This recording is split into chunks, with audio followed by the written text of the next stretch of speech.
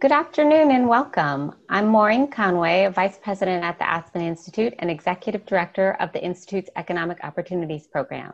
It's my pleasure to welcome you to today's conversation, California's Approach to Recovery and Resilience, Centering Equity and Job Quality. This conversation is part of the Economic Opportunities Program ongoing Opportunity in America discussion series, in which we explore the changing landscape of economic opportunity in the United States and the implications for individuals, families, and communities across the country. I want to note our deep appreciation to the Ford Foundation, Prudential Financial, the Walmart Foundation, the Cerna Foundation, and MasterCard Center for Inclusive Growth for their support of our Opportunity in America discussion series.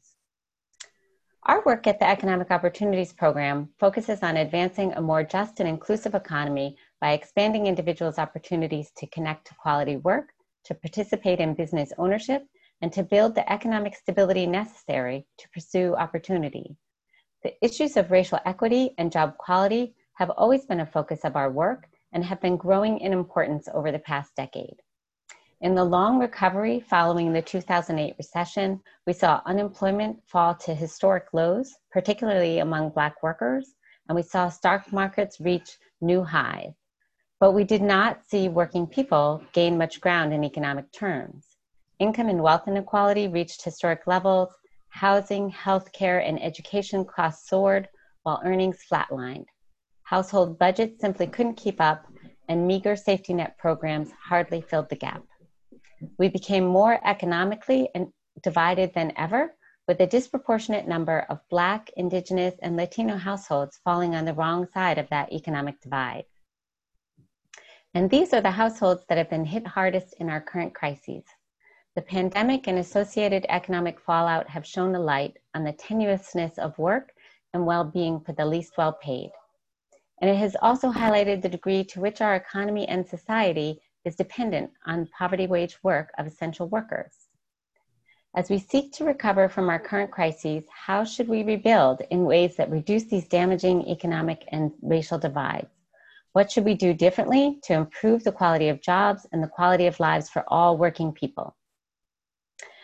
At the Economic Opportunities Program, we were thrilled to learn that California, in its work on jobs and economic recovery, was centering considerations of racial equity and was focused on the need to improve job quality. As our bellwether state, California has long been grappling with these issues of equity and job quality. California entered the new millennium with a diverse population that does not have a dominant demographic group in the majority. The rest of the country should be similarly diverse by mid-century. California is home to some of our wealthiest and most innovative companies, but also to legions of working people who are struggling to afford the soaring cost of living in the state. So California is really out in front in dealing with some of these challenges, and it's now stepping out to find new solutions. On May Day 2019, California's governor established the Future of Work Commission and charged it with designing a new social compact for California based on an expansive vision for economic equity. This April, the Jobs and Recovery Task Force was established to build on this effort while tackling the immediate and urgent challenges of restarting the California economy. So we're thrilled today to have the opportunity to hear from two leaders who have been deep in this work. Julie Su, Secretary of California's Labor and Workforce Development Agency, and Angela Glover Blackwell, Founder in Residence at PolicyLink. Thank you both so very much for joining us today. And before we start our conversation with them, I want to just quickly review our technology. All of the attendees today are muted, but we welcome your questions. Please use the Q&A box on the bottom of the Zoom window for questions or comments. We're thrilled with the participation in today's event, and we thank you to the many of you who submitted your questions in advance, and we'll try in the time we have to get to as many questions as we can. You can also upvote questions you see people submitting if you're interested in those. We also encourage you to tweet about this conversation. Our hashtag is TalkOpportunity. And if you have any technical issues during this webinar, you can chat with Economic Opportunities Program, or you can email us at eop.program@aspeninstitute.org. This webinar is being recorded and will be shared via email and posted on our website following today's event.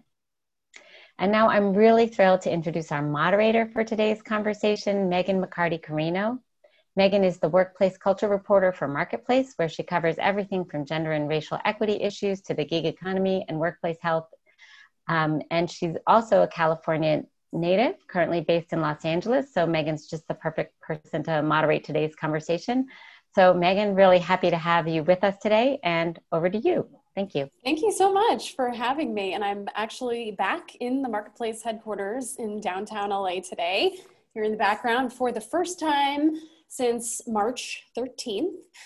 Never in my wildest dreams could I have imagined, what covering the workplace for Marketplace would have come to mean when I joined a little over a year ago during, as Maureen mentioned, this period of record low unemployment. But so many of the issues that have become, so painfully exacerbated by the pandemic were there before. Every time we were reporting on these really positive indicators at Marketplace, it was always a little bit of whiplash because I was talking every day to workers who were struggling to pay skyrocketing housing prices or to manage work and family, who were routinely went to work sick or endangered their pregnancy because they had no paid leave. And we know that these burdens then fell hardest on women and people of color. And we're seeing, that trend just intensified today. So in some ways, the ways this disaster has really laid bare so much of what wasn't working for American workers, I'm really excited to kind of hear what our guests have to say about a possible way forward. So I'd just like to start kind of asking each of you a bit about your work and what brought you to this work. Julie, you've been working on addressing issues in the workplace long before you came to head the California Labor and Workplace Development Agency. Can you tell us a little bit about what led you to your current role and exactly what the agency does? Yes, Megan, thank you so much. Thank you to you and Maureen for the excellent framing of this conversation. So I spent my career fighting alongside working people for basic protections in the workplace, actually in Los Angeles, Megan, so kindred spirits.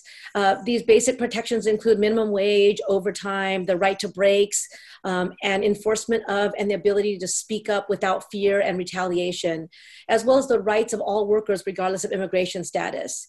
And then as an attorney, I also litigated cases against race discrimination in employment and in education. So as we have seen throughout the crises that we face, these issues are really fundamental to questions of equity, justice, and economic security. Currently, we face not just one major challenge, but three that are forcing us to react, reinvent, and recover in new and different ways. One is obviously the COVID-19 public health crisis. Two is the unprecedented levels of unemployment. It's just one symptom of the pandemic-induced economic crisis. And three is the exposure of the blatant racism and specifically the continued anti-Blackness that's ingrained in our society, in our health system, in our economic structures, and in our institutions of power. So as has already been said, Megan, this pandemic has really further exposed and exacerbated those fractures in our society along the lines of race, class, and gender. During the COVID-19 pandemic, workers of color have been overrepresented in many of the low-wage jobs that are most vulnerable to layoffs, including hospitality. And at the same time, Black and Latino workers make up a disproportionate share of the essential workers who have faced additional health and safety risks. Black workers, the studies show, have also been more likely to face retaliation for raising COVID-19 safety concerns at work. And so all of these questions about, workplace protections, like you mentioned, paid leave, also, childcare, who needs childcare, who are the caregivers, as well as, those who are most negatively impacted when schools close. All of these are part of the challenges that we face right now. So as Labor Secretary, I oversee several California departments, and I really like to think of our response to these crises in three ways. One is that we ensure that benefits are paid to the unemployed, making sure that unemployment insurance benefits, other pandemic-related benefits are paid out, and that's been a real challenge, not just here in California, but across the nation. The second is ensuring the health, safety, and welfare of workers who are employed. That's, Cal OSHA, the Labor Commissioner enforcing basic standards in the workplace, which you know, they become more important in times of crises, right? Not less. And the third is the challenge looming before us, which is workforce development and reemployment. And now we're not just talking about reemploying people, you know, one by one matching. We're talking about the need to reemploy people and looking at the kinds of jobs they're going to be reemployed into, which will define our economy going forward.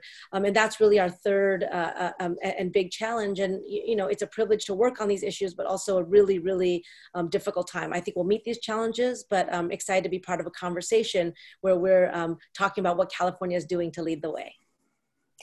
And Angela, you're the founder in residence at PolicyLink, where you've really focused on advancing racial and economic equity in all sorts of arenas.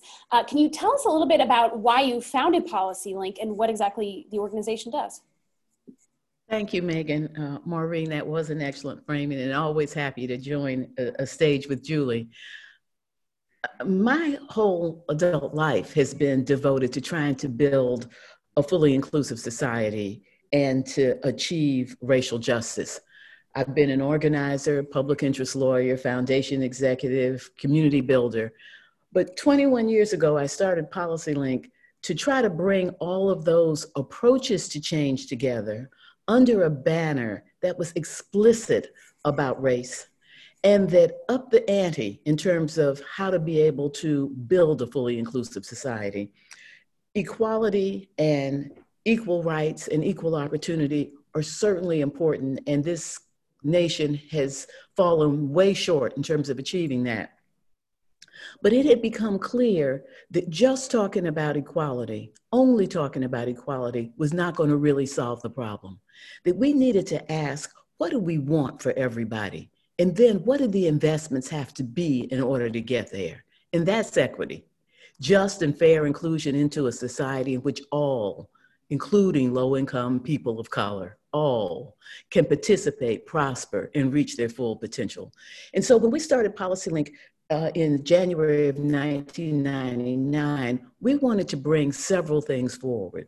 One was the extraordinary voice and wisdom of local leaders. Local leaders are national leaders. They are the ones who are solving the nation's problems. And yet local leaders are the last ones to be consulted as national policy is put forward, usually only brought in to add a bit of color to a policy that was already fully developed.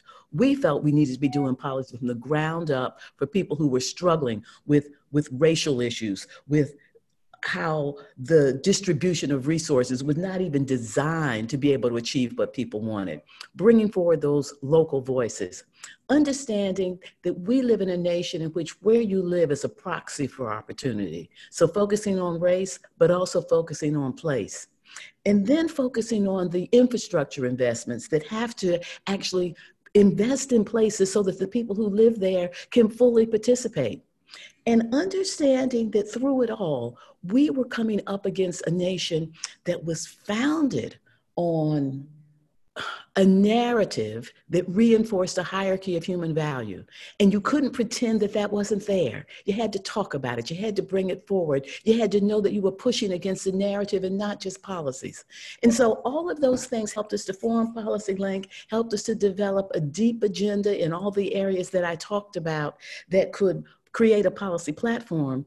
And then this hits. You've described it, Julie's described it, Maureen referred to it, the laying bare of all the injustices and problems and inequalities and dysfunctions of a society.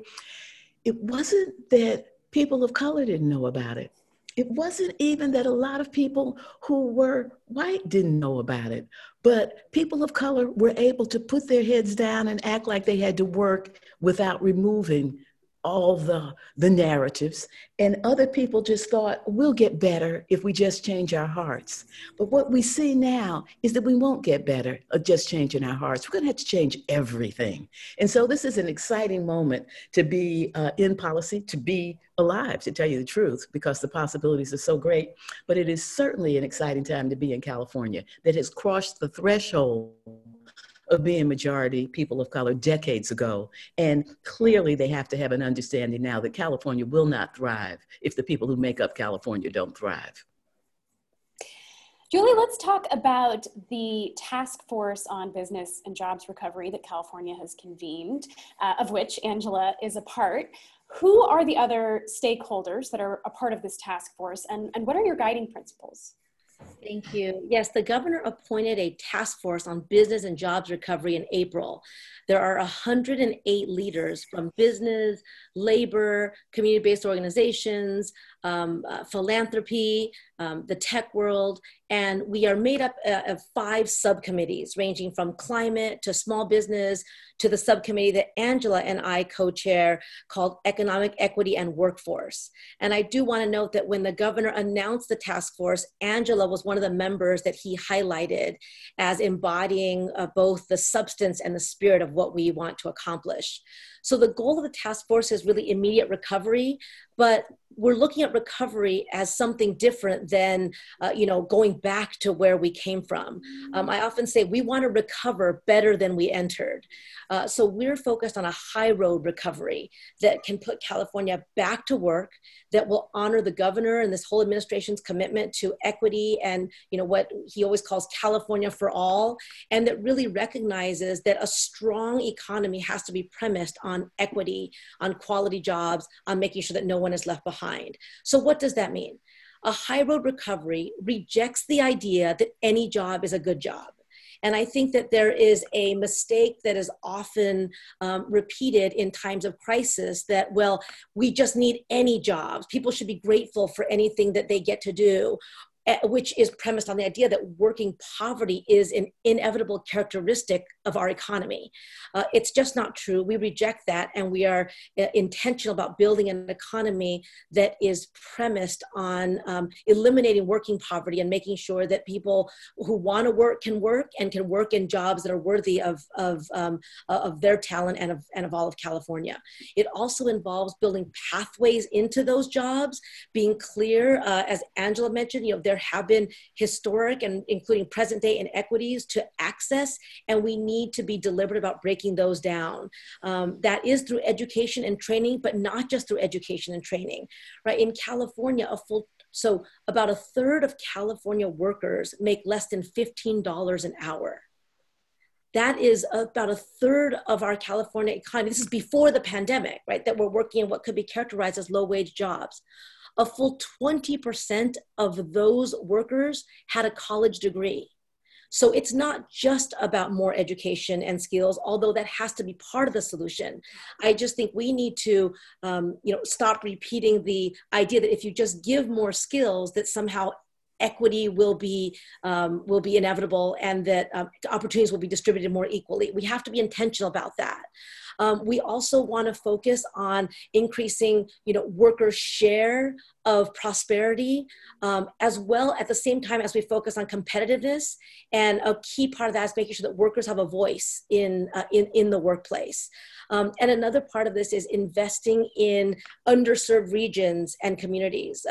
Governor Newsom says all the time, California is a nation state, but each region has its own challenges, its opportunities, its abilities, its skills, its needs, and we need to pay attention to those. And so the task force is very cognizant of that California is not a monolith, and we need to look at infrastructure growth, resilience, and economic recovery region by region.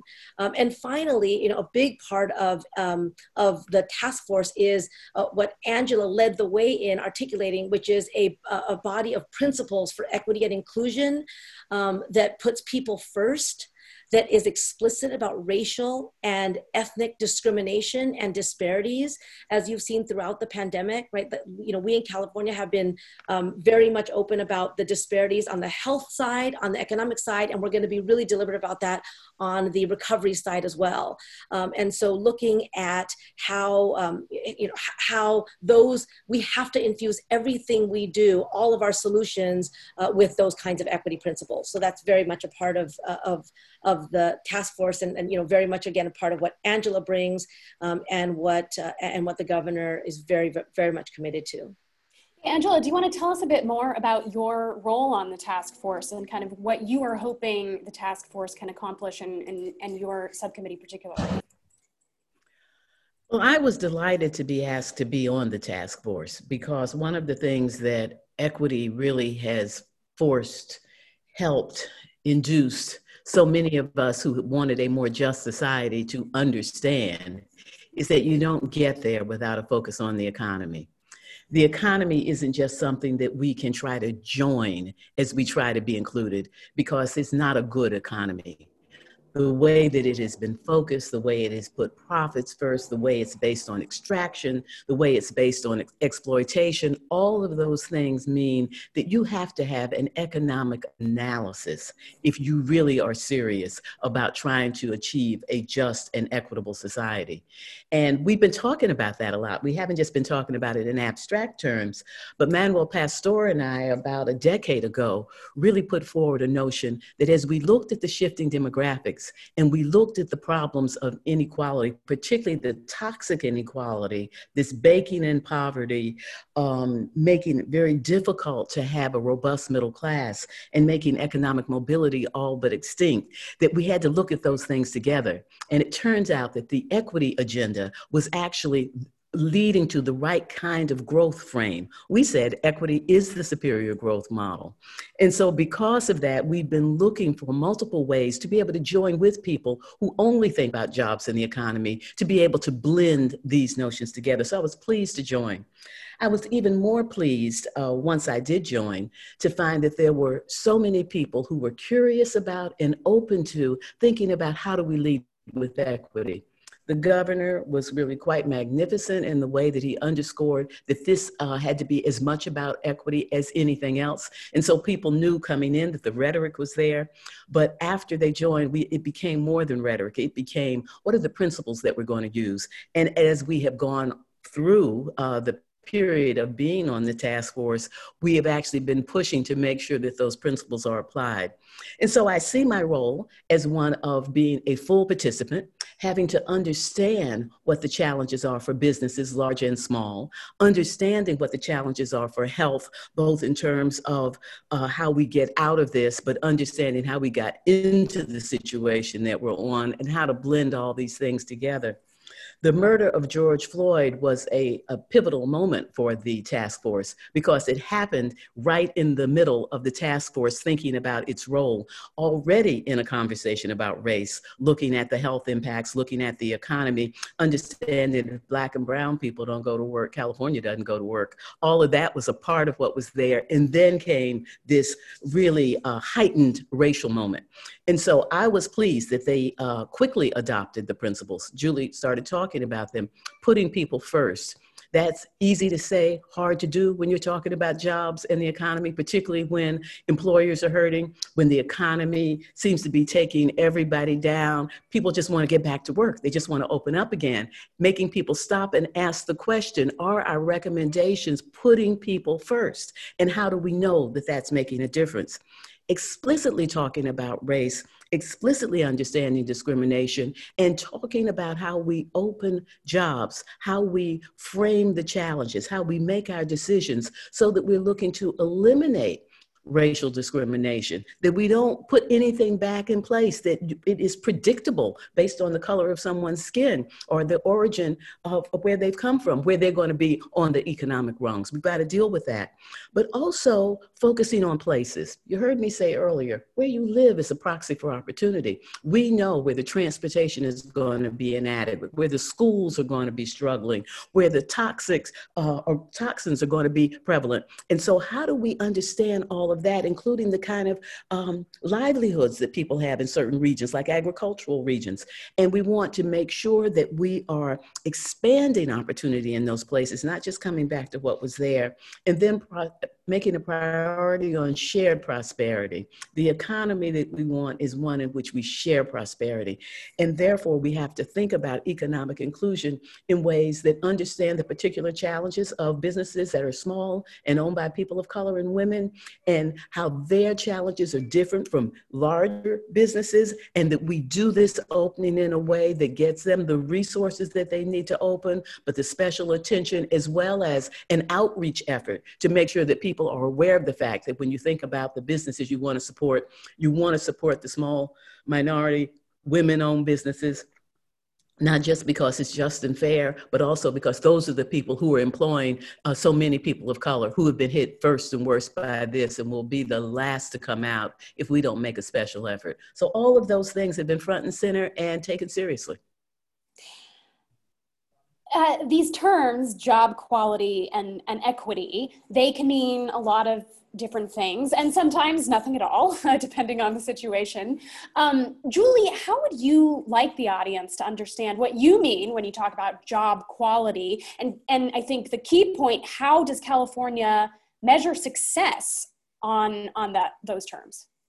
Oh, such an important question. So job quality has really been a core principle and a guiding light for us at the labor agency, as well as the administration since the beginning, since before this pandemic. And back, as Maureen announced at the beginning, in May of 2019, the governor announced a Future of Work Commission. And the idea was to really look at what jobs in California could be in the future.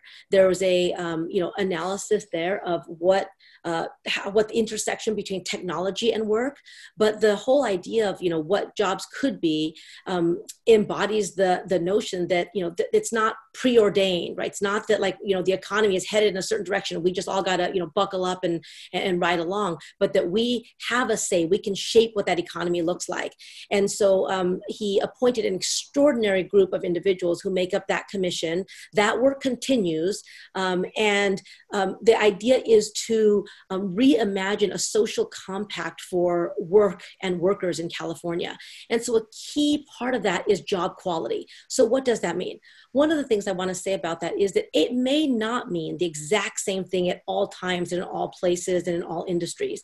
And that's okay, right? Many people come back with, well, if we can't come up with one universal definition, then we just can't do this. That's not true. And so it's important enough for us to think about what are the basic elements of job quality, right? It certainly includes, wages that lift people out of poverty, right? It certainly includes something around health and safety. Nobody should have to put their life at risk to go to work. Everybody should come home safely at the end of the day. It includes an element of mobility, of satisfaction, of impact, of growth. And so we're looking at job quality in all of these terms, not just economic, but human. And so much of what the commission's work will continue to do is to put some meat on those bones. How exactly do we define job quality in California? But I often say, we would love for California to be known not just for its tech, its entertainment, our beaches and our good weather, but also for quality jobs. And right now, before the pandemic and certainly after, all of our initiatives, all of our goals are really opportunities to create quality jobs in the communities that need them the most. And to Angela's point, what's so really invigorating, even in these tough times, is that we have people like the commission, like the task force, who have been engaged in this effort for some time. And now we're bringing them all together to roll up our sleeves and concretely define what that means. So let me just give a couple of examples of what we've done through the COVID crisis and the economic devastation that has ensued to push job quality. So one is that as the state, right, procurement is one avenue. And so as we have met the numerous needs of Californians during this time, the need for shelter, the need for places to isolate, the need for food delivery, we have added procurement standards to our contracts as we build up testing and other kind of emergency, meeting emergency demands. Our procurement standards include fair wages, they include compliance with labor standards, and there's preferences for hiring laid off and other unemployed workers, really trying to meet that, workers who face the greatest barriers to employment and the many structural reasons why. How do we address those things? A second initiative that we've had is we've had the privilege to work closely with Saru Jayaraman. She's also a member of the Future of Work Commission, and developing a program called High Road Kitchens. And here it was, we stepped in as the pandemic was beginning, seeing that many of the small businesses that Angela talked about were in jeopardy. And so how could we help support them not closing down, therefore also maintaining jobs and really focusing, investing on those employers, those restaurants that were doing right by their workers. And so we helped the restaurants to repurpose and move from their usual operations to creating meals that were packaged and delivered to people in need, which included the elderly, and it also included other low-wage workers. And we helped to leverage some workforce funding for that. We have now 46 high road kitchens across California, and kept a few hundred restaurant workers on the job, and stabilized these businesses that are so key to our economy. Also, contact tracing is something people have talked about a lot in relation to the pandemic, right? It's a way to make sure that we stop the spread. And so we've been working with our partners in public health through the incredible leadership of Dr. Mark Galley, who's the Secretary of Health and Human Services here in California, to expand contact tracing throughout the state and making sure that we are hiring from those communities where they may not trust government at the outset. They may not want to be traced by someone they don't know. So if we hire from workers in those communities who've been most devastated by COVID, we meet multiple goals: our public health goals and our desire to put people first when it comes to opportunities for jobs. And finally, we are really trying to reimagine how our workforce system works. We have great workforce boards here in California, and we are really trying to work closely with boards to look at measuring their work, not just by how many people come through, not just by how many get employed, but by the quality of the job that they get, by the the impact on their lives in terms of getting more mobility and gaining access to a job they might not have even known existed. And so those are really concrete ways that we make job quality real, and we're intentional about building that into everything we say about what our economy should be. Angela, you mentioned the influence of, the events of the summer around racial justice, the influence that has had on the work of the task force. What kinds of opportunities does this moment, this national moment of reckoning over racial justice, what kinds of opportunities does that present to kind of actually make progress on these equity issues? Well, the opportunity is to take what Julie just talked about in terms of quality jobs and make sure that the people who need those jobs, who are least likely to get really high quality jobs, the people for whom the ladders of opportunity to continue to move up are often non-existent or weak and break, how we actually center the people who are left behind because of racism, current, historical, and predictable, that they are able to fully participate and move forward. Understanding that this nation has a racist history is the first step to people understanding that we have to be conscious of race as we think about building a just society going forward. It's hard for people to grasp this when they are ahistorical in their orientation and in denial about what's right in front of them. What the murder of George Floyd did for millions of white Americans is it made it unavoidable to see state-sponsored violence being perpetuated against a Black man because he was Black and his life did not matter. This is not a new thing for people who are Black. They know it. But for too many people who are white, they just didn't want to see it. But because people were on lockdown, they were sitting in front of their cable televisions hour in and hour out. They all saw it, and they saw that police officer looking in the camera, hand in his pocket, casually killing a Black man because this is what he does. And you couldn't deny that's what you were looking at. We have to take that insight and apply it to work, jobs, housing, education, democratic participation, and understand that same disregard that they witness exists in the workplace, exists in the educational space, exists in the democratic space, exists in the infrastructure investments, and do something different. One of the things that we are concerned about, particularly in California, 75%, I bet it's 75, it was 73% not long ago, but let me just stick with the data I know. At least 73% of all children in California under 18 are of color. Young people in California are of color.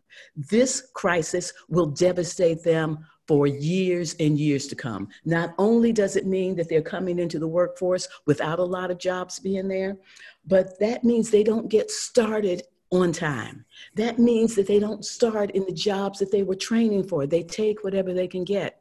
It impacts their lifelong earnings. It impacts their ability to start a family. It even determines what their life expectancy would be. If we care about equity and inclusion and justice and racial equity, we need to place a priority on young people and make sure that we're using public resources and private resources and public policy to get them the start that they deserve. We've got to focus on that and understand that the racial dimensions of discrimination and all of the other things have to be taken into account. You can't just say open it up to people under a certain age. You've got to say, what are the challenges for the Black community? What are the challenges for the Indigenous and the Latinx community, and make sure that they're being addressed. It means that we cannot pretend that just having a transportation system means that everybody's going to have access to it. People of color disproportionately depend on buses and public transit, but they don't have as many riders, and so they're cutting back. But yet it's people of color, low income, who are the frontline workers and have to get to work. We have to place a priority on making sure that our public transit system will actually meet those needs. We know who the caregivers are. We know who the frontline workers are. We know who the cleaners are. We don't have to guess where we have to make sure we have living wage jobs to be able to help the people who are going to suffer most. That's what equity requires. Those are the kinds of things that we need to focus on, and we need to take the outrage that we felt about the murder of George Floyd and know that that murder is a slow murder that is happening for Black and brown people all across this country in every realm in which they are participants. And if we want to finally move beyond it, it's going to take race consciousness. It's going to take investments that are going a little beyond what we would ordinarily do. And we're going to have to measure how we're doing in terms of how the people who are disproportionately left behind are making progress. Julie, I know there are so many issues that the task force is tackling. There are too many to probably talk about, but I thought we might drill down on one of the initiatives called High Road Partnerships that California is undertaking. What is this program and how might they help advance job quality? Great. So yes, you're right. The range of issues is really broad, reflective of obviously the range of need. You know, it's everything from dealing with broadband and access to broadband, which is squarely right. In all the issues that we've just talked about, especially who doesn't have real access, how that affects different regions of California, to real attention to small businesses and providing small business supports. And the task force did launch a campaign around Shop Local to try to support local businesses in the economic recovery. But on high road training partnerships, again, something that predates this pandemic, but is something we've doubled down on as a solution to many of the challenges. And the idea behind high road training partnerships is that all of our workforce strategies have to start with demand. They have to start with where the jobs are. And I think there's what Angela's comment to this conversation really highlights is there's at least two elements to that.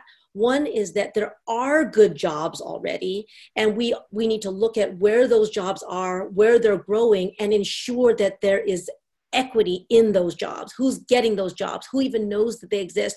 Who's getting the proper training and the access to them? And how do we deliberately break down racial barriers, especially as they apply to African Americans and Latinos into those jobs? And an example of that is in the state, right here. We want to make sure that we are living by the principles that we espouse for others in California. So the state as an employer has tens of thousands of good jobs with vacancies, and we're being very deliberate, including launching a specific pilot in Los Angeles to ensure that we are getting more Black and brown candidates for those jobs and candidates who have experienced other kinds of barriers, including involvement with the justice system, homelessness, and the like.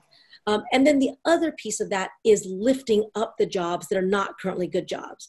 There's nothing inevitable about any job that makes it a bad job, a low-wage job, an exploitative job. Oftentimes, as Angela has already highlighted, the jobs that are most exploitative are the ones in which you have people of color working in them, oftentimes women of color working in them, right? But there's nothing about care work or back of the house restaurant work.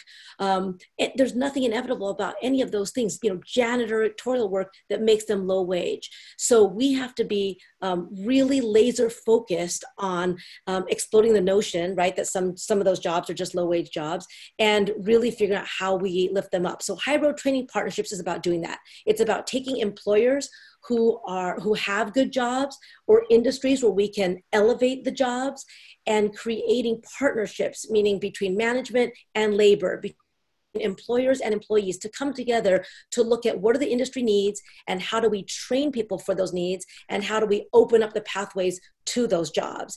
And we have, before the pandemic, we had 8 pilot High Road Training Partnerships in 8 different industries. We're now expanding them, and they're going to be in, they already are in, but they will be in many of the industries that we talk about a lot. They're in care, right? How do we uplift care workers?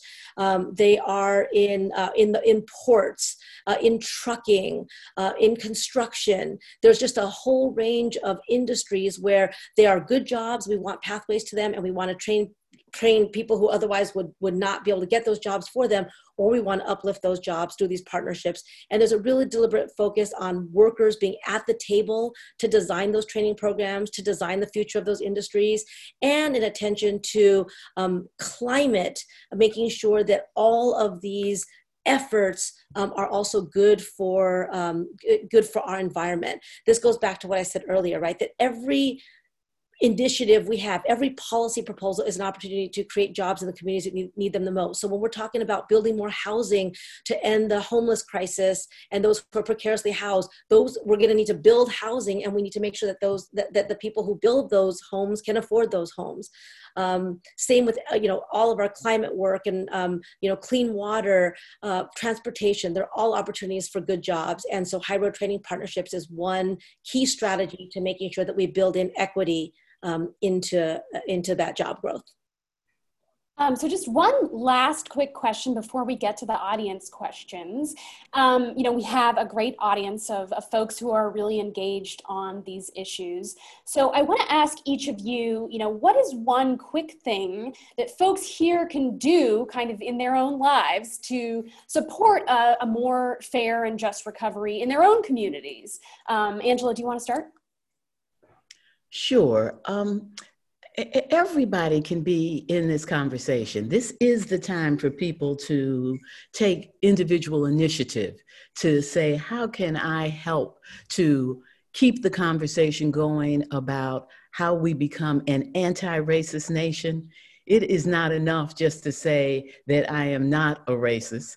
People have to say, I am anti-racist. I am working to do everything I can to break down a system that has excluded based on race and made it so difficult for so many people. We need to have that conversation and move forward. We need to not let people get away with ignorance.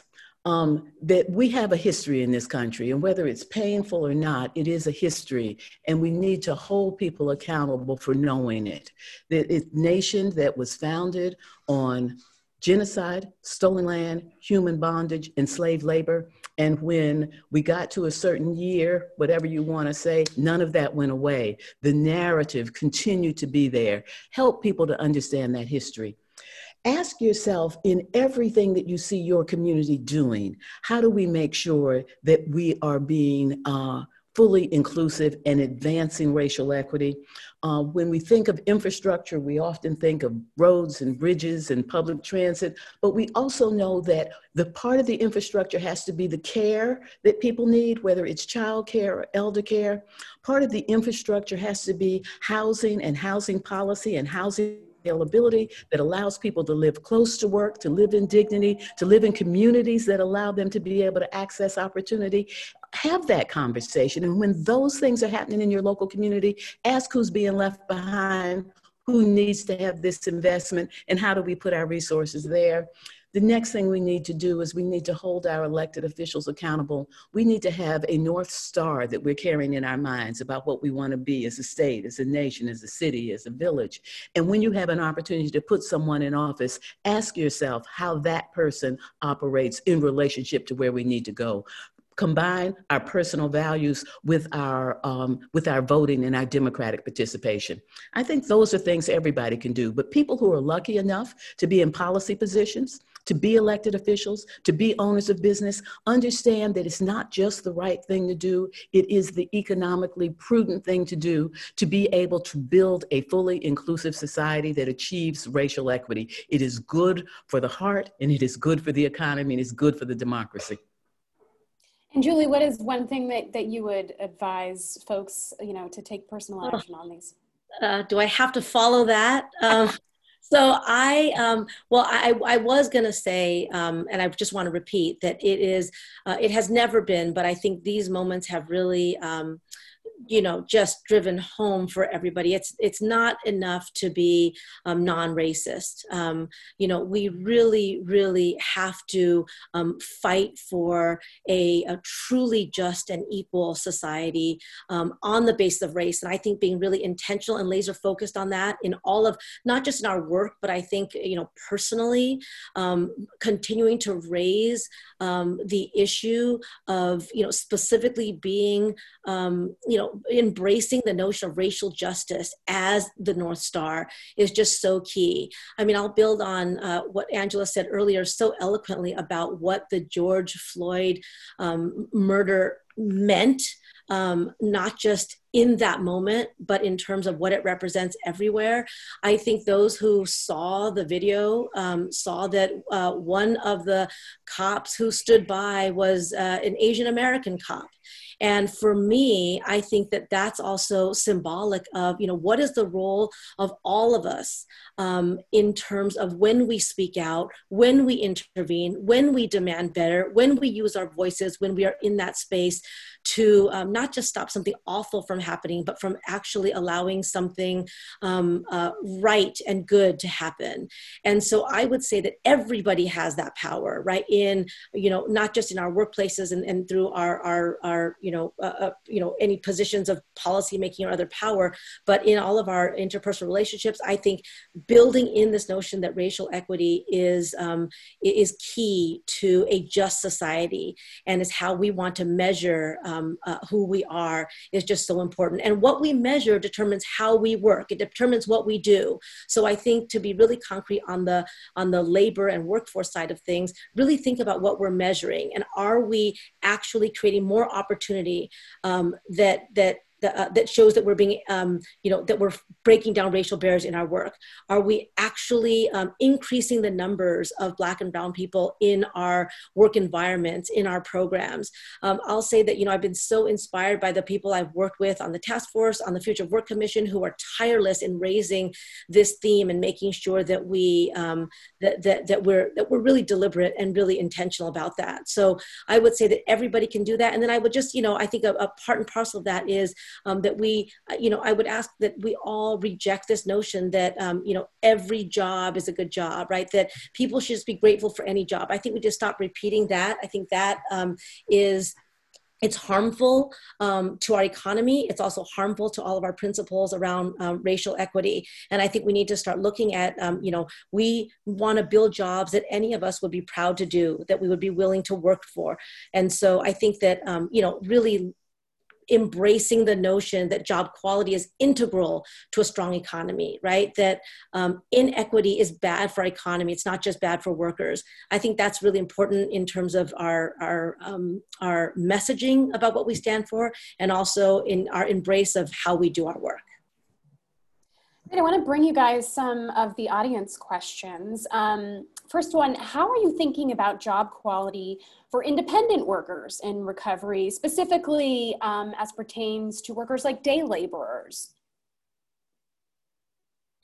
Right. You want to take that, Julie? Sure, I'll say something briefly about that. I mean, absolutely, right? So day laborers tend to fit into the demographic groups that we've been talking about, right? They're largely people of color. Many of them are undocumented. And so definitely the idea that we need to make sure that all of our attention to uplifting the quality of work that people get and the protections that they have, I think day laborers are absolutely key to that. Another part of that is just that, you know, the idea of worker voice being so important, right? Day laborers are one of the shining examples, certainly in California, but also across the country, of how lifting their voices, demanding, day labor centers, demanding certain standards in terms of the work that they get was really key in lifting up the work in that industry and in raising awareness among employers and hirers about that. So I think that it's a really important example of the value of worker voice and listening to workers who are most directly affected for the kinds of things we need to do. The next question is about unemployment insurance. The expansion of unemployment insurance to many more workers has been a big challenge for California and for many states. What are you learning about unemployment insurance in this moment that you would like to see inform permanent changes to our UI system? Oh, so much. Angela, that's a problem. I'm definitely deferring to you on that one. I'll fill in. So much. So I'll say a few things, and I'm sure I will leave some things out. Number one is that we need to reimagine our unemployment insurance system as a human-centered support for people who are going through hard times. That's in everything from, you know, looking again at the amount of benefits to how we provide those benefits to the ways that states communicate. And I'll just own that in California. You know, we have a long way to go in doing better by Californians in terms of just communication about what's happening when you're applying for UI. How do we make it easier to apply, easier to get through the process, and easier to get benefits? I'll also say that, you know, our unemployment insurance system has shown fractures just like everything else, right? So there are workers who are left out of unemployment insurance benefits. Oftentimes they're the ones who are, you know, most vulnerable, right? People who have, who've been working in non-continuous or insecure or low-wage jobs who don't qualify. Under federal law, undocumented workers are not eligible for unemployment insurance. So that's a group that has been left out of that system. In California, we've tried to make up for it through other sources of funding, but that's definitely one of the real limits of unemployment insurance that, you know, if we could create a better system, I think, those are the kinds of things we would have to look at. I just wanted to add, including that we need to think about how we measure unemployment. We need to really talk about that because, you know, these things are tied together, that our whole system is not one that actually is constantly thinking about how to include more people and how to help people reach their full potential. Our support systems are based on a concept of safety net rather than on a concept of steps and platforms and ladders that allow people to move up and reach their full potential, and trampolines when they fall off so they can get right back on the rung. We need to rethink the whole thing, and unemployment insurance is just the tip of the iceberg in terms of how it's reflected that we have a distorted notion about what the public sector is there to help people do. Yeah, I think that relates to a number of questions that we've gotten about the idea of a universal basic income, which this, you know, the unemployment situation has kind of raised that with having basically, you know, an impetus to kind of have a minimum wage of unemployment with the $600 extra that is no longer coming. But what are your thoughts on kind of universal basic income as we kind of look forward to improving job quality, but for those, you know, who may not have the opportunity? I'll say a little bit before Julie may have a lot more to say. I prefer the language of guaranteed income rather than the focus on universal. Guaranteed income, which means that we make sure that there is a level of support that people can count on. And I think the examples in Mississippi and in Stockton, California, of a guaranteed income, working with a pilot, of people who are already in an a low income bracket. And the results of these pilots so far just underscore what your gut would tell you, that people need money for the basics. People are spending their money on the kinds of things that you would spend yours on, an emergency that comes up here and there, an educational opportunity. I think that this is part of what we need to rethink in terms of the social contract in America. Yeah, I would echo that. And, you know, just to highlight that, you know, like in California, obviously Mayor Michael Tubbs in Stockton has, led piloting of these kinds of ideas. And, you know, I think that in California, right, we really pride ourselves on strong labor policies that protect workers from, you know, minimum wages, what the first state to sign a $15 minimum wage. I think that we really, and local entities that have set even higher wages. I think that we really need, this is to Angela's point about reimagining how we think about work and about like just human security. What does that look like in a society in which, you know, we don't want, nobody who's working, full-time year round should be living in poverty. Nobody should be having to piece together life through multiple, temporary jobs because one is not enough for them to live on. I think that idea of a guaranteed income is just really part and parcel of that. And as you said, you know, we've seen the pandemic has given us a lens into, you know, what do we need to do in the worst of times, and how do we translate that into in better times? How do we make sure that, you know, we're not just planning for crises all the time, but we're really planning for security and a sense of place and belonging, and and taking full advantage of everybody's, you know, capabilities and talent and the full diversity of what we have. We've had a number of questions about caregiving and how to address equity issues, through systems, and how you deal with caregiving in California. What are you guys thinking about that? Well, I'm going to have to go in a second. I did comment that caregiving should be thought of as part of our basic infrastructure. We also need to understand that the caregivers are so essential that we need to make sure that people are making living wages, livable wages. We need to make sure that they have the care and support that they need, that they're providing to others in terms of access to health benefits and time to spend with families. We need to treat caregivers with the respect that we are hoping that they will give to our children and our elders and those of us who are infirm. It is so backwards that the very people who we're looking to when we are most in need, we're not treating them with the respect that they deserve. We're quite focused on it with the task force. Thank you. Angela, thank you so much. If you have to drop out, thanks so much. Yeah, thank you, Angela. That she's absolutely right. And what Angela said, both at the task force and in the Future Work Commission, care has come up as a real priority. I think we all see the need. We all see that, again, we said this already, but in a pandemic, the essential workforce that does this work and says, we haven't been treated as essential. I think, we are really focused on addressing, and care really runs the gamut, right? We're talking about from childcare to elder care, from individual home care to residential care homes to skilled nursing facilities and the like. Care really, it is broad. And so we're looking at it from all of those angles and hoping to launch and announce a few initiatives on how to really take care of those who care for the rest of us. Thanks so much. I think, we're out of time, so I'm back to you. Yeah, that has been such a great conversation. Thank you all so much. Angela, Julie, Megan, terrific job. I know that there were a lot of questions that we didn't get to, but this has been just a fantastic conversation, and I really appreciate it. We can learn so much from you as we're trying to think about how do we build our economy back to work better for working people. Huge thanks to the audience. We had great engagement in the chat and questions on Twitter. So really huge thanks to all of you for being with us.